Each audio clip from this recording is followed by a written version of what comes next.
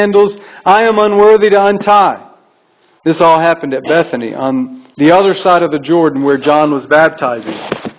The next day, John saw Jesus coming toward him and said, "Look, the Lamb of God who takes away the sin of the world. This is the one I meant when I said, a man who comes after me has surpassed me because he was before me. I myself did not know him, but the reason I came baptizing with water was that he might be revealed to Israel." Then John gave this testimony, "I saw the Spirit come down from heaven as a dove and remain on him. I would not have known him except that the one who sent me to baptize with water told me, 'The man on whom you see the Spirit come down and remain is he who will baptize with the Holy Spirit.' I have seen and I testify that this is the Son of God." Now in your bulletins you see that the title of my message is Bearing Witness to Christ. And actually I changed it up since then because when you come to this text, it's also so tempting to think that it's all about John the Baptist. And it's all about his witness. And so I prepared to give you examples of how we ought to bear witness to Christ based on John's example. But if John the Baptist were to see us talking about this text and saying that it points all about our witness and all about John the Baptist's witness, he'd smack us upside the head. Because his whole point was, it's not about me. It's about the Christ. And so this morning I want us to see John's testimony about himself and John's testimony about the Christ, who it is that he is proclaiming to these Jews who were expectant for the Messiah. First, look at John's testimony about himself. You can tell that John is reluctant to talk about himself. He doesn't want to talk about himself, and he wouldn't have, except these Jews come. They're sent from Jerusalem to question him. Who are you? They keep asking him these questions. It's almost as if he's being interrogated. Who are you? You see, he was making a big stir with his preaching, proclaiming, repent, the kingdom is at hand, baptizing people in the Jordan River. He's making a big stir. And so they came and they questioned him. The first question they posed to him basically is, are you the Christ? We know that because of his answer. The emphasis there is on John's denial of being the Christ. He's emphatic. Some versions say he confessed. He did not deny, but he confessed, kind of repeating himself over and over. I am not the Christ. Then who are you? If you're not the Messiah, that's what Christ means, the anointed one, the one whom Israel was waiting for to change the world, to come down and to rescue his people. If you're not the Christ, then are you Elijah? See, back then they were expecting one in the spirit of Elijah. The Old Testament prophets said, when the end comes, when Messiah comes, Elijah will come first, preparing the way. But John doesn't see himself in this light. He says, no, I'm not Elijah. Now Jesus in another gospel does say that John came in the spirit of Elijah, but the Jews were expecting Elijah himself. John says, no, I'm not him. What about the prophet? Are you the prophet? The Jews were expecting also at the end times that one like the prophet Moses would arise and do great signs and wonders. He says, no. You can tell he doesn't want to talk about himself. In fact, when they finally get him to talk about himself, they say, well then who are you? We need an answer. What does John say in verse 23? I am the voice of one calling out in the desert, make straight the way for the Lord. I'm nobody. I'm nothing. I'm not even a person. I'm just a voice. I'm just the one getting ready for the one who is to come. I'm just a voice crying out, get ready. You see, in everything that he did, he pointed to Jesus. He pointed to Christ. He didn't want it to be about him. He was a nobody proclaiming somebody. And all too often, I think we get it wrong in our testimonies. Notice that this says that this is John's testimony. And what does he do? Does he talk about himself? No, he keeps wanting to get away from himself. And all too often in our testimonies, when we call it my testimony, it's exactly that. It's a testimony about ourselves. We talk about what I used to be like. What I used to do. What changed in me. What I did. That's not John's testimony. He points to Christ. And when we share our testimony, we should be nothing more than like one of those neon signs in the shape of an arrow, pointing away from ourselves to Christ. Look away from me. Don't look at me. Look at Christ. He's the one you need to look to. That's what John says. It's not me. It's Him. Well, they say, then why are you baptizing? If you're just a nobody, if you're just a voice crying out in the wilderness, what are you doing? Why are you baptizing then? And even then, He doesn't directly answer their question. Look what He says. I baptize with water, but among you stands one you do not know. He is the one who comes after me, the thongs or straps of whose sandals I am not worthy to untie. He doesn't directly answer their question. Basically, He's saying, you think I'm something? You think my baptism is something? I'm just baptizing with water. There's one coming who is so much greater than me. So much more highly exalted than me. I'm not even worthy to undo the strap of His sandal. Now that may not seem like a big deal to us today, but it was a big deal. If you are unstrapping someone's sandal, you are going to wash their feet. Now that might sound kind of icky to us today. But if it does to us today, even more so back then, they would walk trails for days and their feet would be filthy.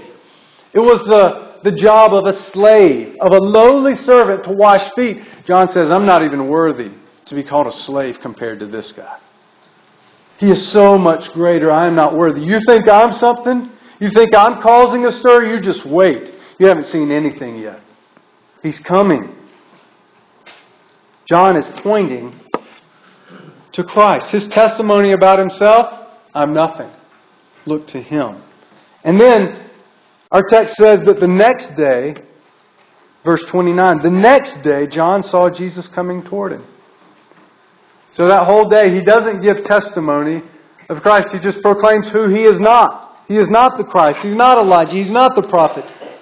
But the next day, John saw Jesus coming toward him and he says, look, or behold, here's your answer. You're looking for the Christ? Behold, the Lamb of God who takes away the sin of the world. What do you think of when you hear that term, the Lamb of God? This is the first words that we read here in the book of John. John the Baptist proclaiming about Jesus, the Messiah. He proclaims to them all, the Lamb of God. What comes to your mind when you think of the Lamb of God?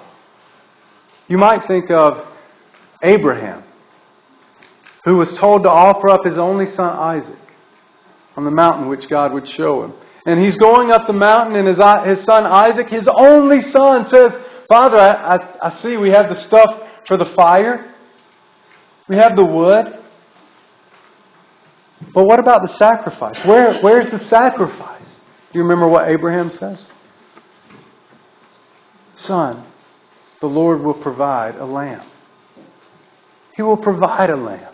Or maybe you think about the Passover lamb. As the people were in slavery in Egypt, God was raining down plague upon the Egyptians. And finally there was one, the greatest plague of all, the killing of the firstborn son of all of Egypt. And God gives instructions to His people. Slaughter a lamb. Slaughter a lamb and eat it that night and smear the blood of the lamb on the door. And the angel of death will pass by. And no evil will come upon you or your family. Or maybe you think of the suffering servant in Isaiah chapter 53. Like a lamb led to the slaughter. He was silent. Like a lamb led to the slaughter. Maybe we even think of the daily sacrifices. The day after day, year after year, animal sacrifices in the tabernacle that the Israelites performed. The blood would be spilled out over the altar. It would have been sprinkled over the Ark of the Covenant and the mercy seat. And you would be right to think of all these things. Because This shows us something so important about who Jesus is and why He came. Why the Messiah came. The Lamb of God, the sacrificial Lamb, who takes away the sins of the world. Now be careful there. Don't misunderstand that to mean that everyone's sin is paid for and therefore everyone goes to heaven. What John means by the Lamb of God who takes away the sins of the world, it's sins, paying for the sins of Jew and Gentile, of everyone and anyone who will come to faith in Jesus Christ. His death is sufficient. The Jews were seeking something a little different than what John proclaimed, though. They were seeking a Messiah who would come with great military might, with great political force, and take over the Roman government. Establish the kingdom of Israel once and for all. Their hopes were placed on a Messiah who would come and establish God's kingdom on earth. They were confused, really, about what they were looking for. It was there in the Old Testament all along, and yet they were confused. They weren't seeking the Lamb of God who would take away the sins of the world. And you know, some of us are still confused today about why Jesus came, about what He came for. There are TV preachers who proclaim that Jesus came so that you could have your best possible life of all time here on this earth, so that you could have a great parking lot space, so that you could raise great kids who go to a great college, who have great jobs. There are some who proclaim that Jesus came so that you can have prosperity and wealth, or even a better marriage. Ultimately, though, Jesus didn't come just so you could have a good life. Jesus didn't come just so you could be happy in the midst of this life. Why did Jesus come? The Lamb of God who takes away the sin of the world. Jesus came because your sin needed a payment. Your sin was so bad that it needed a God-man to come and die as a sacrifice for your penalty. To die as a substitute, taking your place. Have you realized that's how bad your sin is? It needed not just a man to die for you. Your sin needed a God-man to die in your place. I think often, because we don't spend much time reflecting on our own sins, we don't realize how bad our sin is. It happened for me not long ago. I read a book, and I was very convicted after reading the book. I explained it to someone else as you know how we talk about repentance is going throughout our house, the house of our heart, cleaning out all the rooms that are filled with dirty sin. There's dirt all over the floor. There are cobwebs in the corners of the room. We imagine repentance like that. We're cleaning up. We're inspecting everything. After I read this book, it was like I'd found an entire room that I didn't even know existed. And I can't help but wonder, how many more rooms are there? Our sin is much greater than we have imagined. And this is why the Savior came. This is why the Messiah came. Because we needed a payment for sin. We could never pay for our sin on our own. We could never do enough to earn God's favor, to clean up our own rooms. We needed someone to do it for us. And this is exactly what the Lamb of God has done. Paid the penalty for our sin. Taken our place. He was slaughtered, pierced for our transgressions. This is the Lamb of God who takes away the sin of the world. This is John's testimony. This is John's testimony of the Messiah. But look, there's more. He also says something else about the one who is to come. Now, he points to this sign. I didn't know him, he says. But God said, the one who you see the Spirit descend and remain on, He's the one. He's the one who baptizes with the Holy Spirit. Now, when John says he didn't know Him, he means that he didn't know He was the Messiah. Because of course he knew Him. This was Jesus, His cousin. He knew who He was, but he did not know until he saw the sign of the Spirit descending and remaining upon him, that this was the Messiah. Now the Spirit had come down many times before. The Spirit had come down upon saints and prophets in the Old Testament. You think of the Spirit filling Samson as he tore down the temple in one last effort.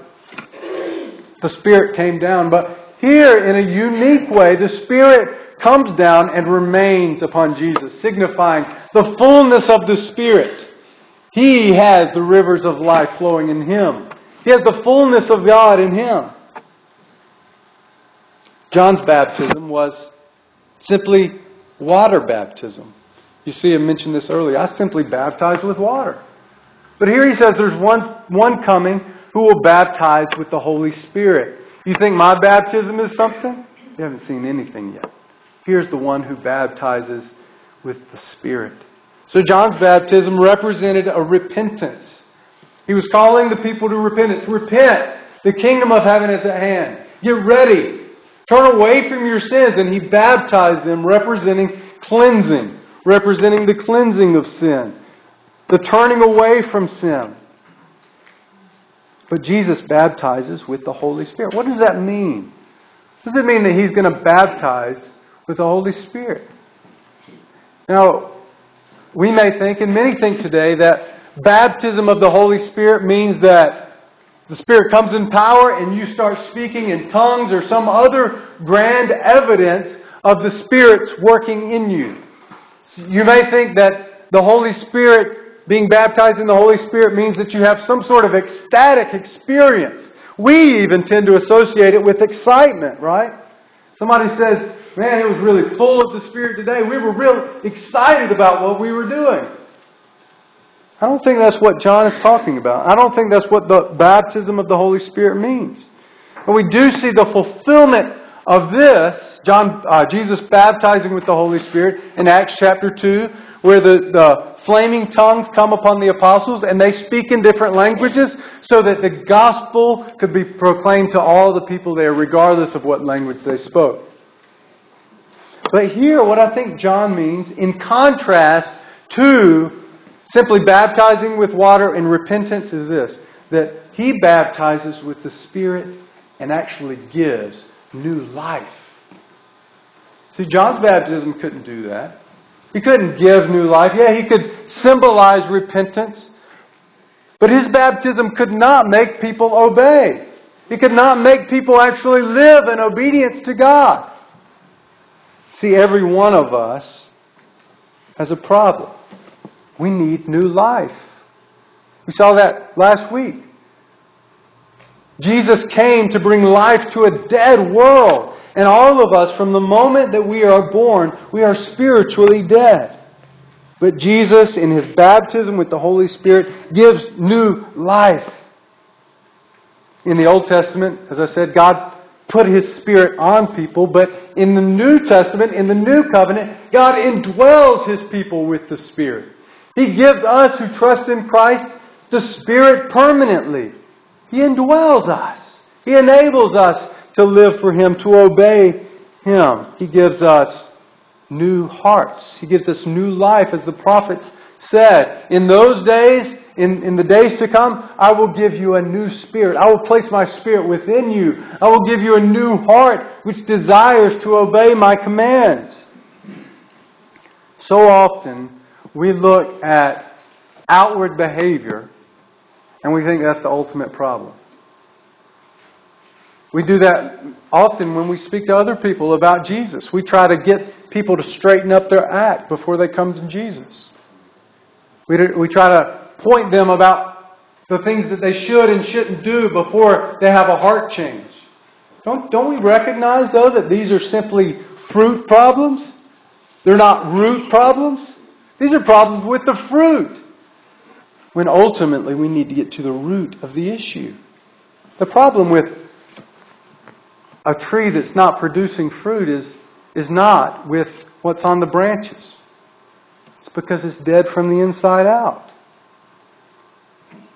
Consider, though, for a moment, your own fruit. The own fruit of your life. If you look at your outward behavior, what does it say about your root? What does it say about your heart? Is there a constant and consistent production of gossip in your life? Is there a consistent production of fruit, of complaining, of worry? What about of impatience or of anger?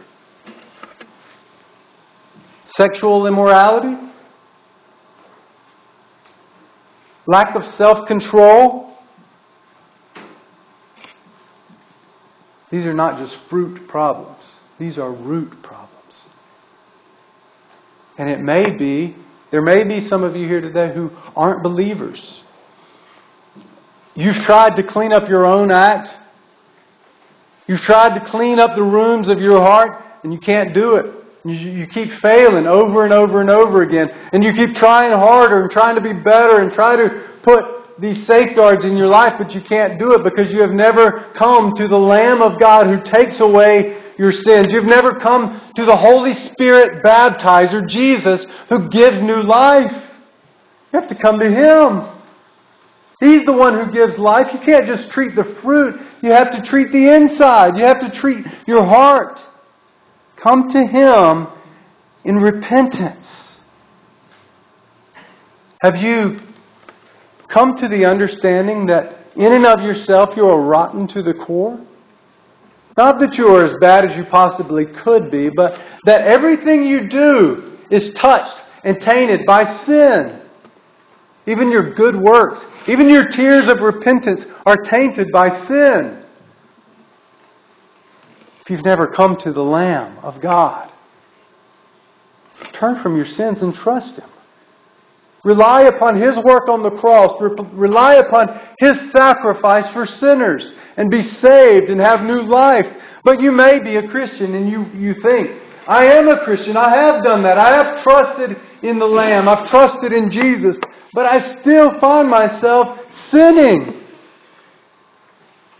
Why do I still struggle with sin if the root has been changed? If I've come to Jesus who has baptized me with His Holy Spirit, given me new life, why do I still continue to sin? We see in Romans 7 that Paul wrestled with that himself. Paul says in Romans 7, the very things that I desire to do, the very things that I want to do, I find myself that I can't do them. And the things that I want to do, the things that I desire to do more than anything else to please God, I can't bring myself to do those things. And the answer is partly here. That sanctification, that means growth in maturity, is a process. Growth in maturity is a process. So there's justification, which is God's once and for all proclamation because of the work of Jesus Christ on the cross for you, and through your faith in Jesus, I now declare you righteous in my sight. You are accepted forever. I will always see you as acceptable in my sight. That's justification. But sanctification is a gradual growth in Christian likeness. And often, instead of looking like this, it looks like this. One step forward, two steps back. Two steps forward, one step back. Gradually, God is growing us into His likeness. That's part of the question.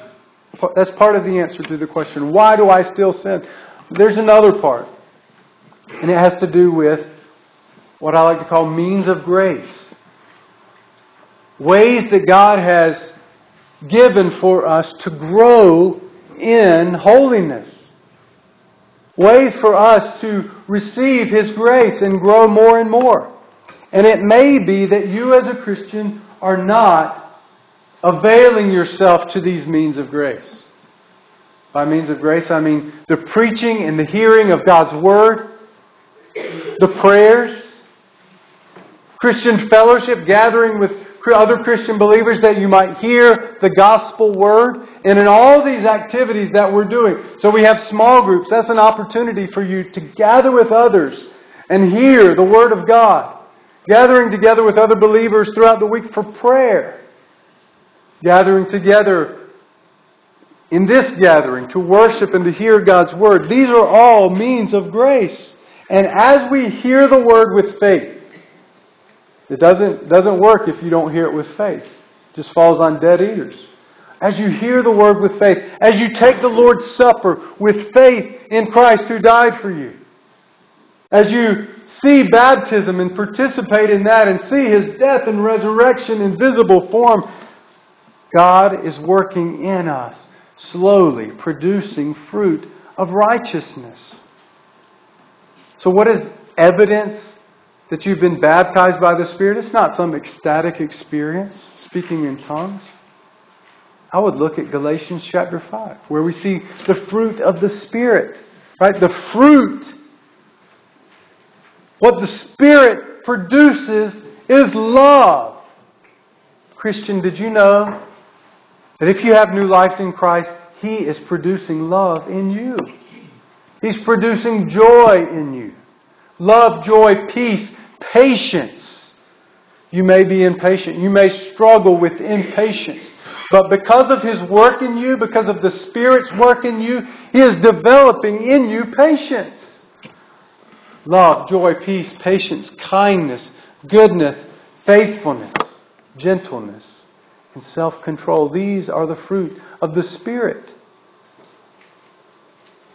And where you need to go to grow in these things is not to the latest Christian book. It's not trying harder, trying to be better. You need to come to the Lamb of God over and over again. This isn't just for unbelievers.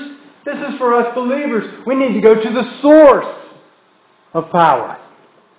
Come again to the Lamb of God who takes away the sin of the world, who takes away your sin. Come again to the one who baptizes with the Holy Spirit. Receive new life from Him. Be filled with the Spirit that you might walk in His ways. Let's ask the Lord for that. Let's ask the Lord to produce this fruit in us. Let's pray together. Our Heavenly Father, we confess that if we try to grow on our own, if we try to manufacture fruit on our own, we fail every time. But we pray that you would remind us of your grace, which not only saves us, but grows us in holiness. We thank you, God, for sending your Son, not simply to make us happy in this life, but to die for our sins and give us life. We thank you that even though we may not see it outwardly, that you are producing righteousness in us day by day as we hear and receive your word. Encourage us now, Lord. Keep our eyes fixed on Jesus, that we might grow, that we might become like Him. Grow in us, Lord, this fruit of the Spirit, so that our neighbors would see our love and glorify you, so that our co-workers would see our joy and glorify you, so that others would see our patience, our self-control, our faithfulness, and glorify you. Because you are worthy, Lord. Worthy is the Lamb who was slain. You are worthy, Lord, and we praise you. In Jesus' name we do pray. Amen. I'll be available to pray with you here at the front if you're in need of prayer. If you need to pray right where you are, then feel free to sit down and not sing, just pray and respond to the Lord. Maybe you just need to worship Him and give thanks for His grace.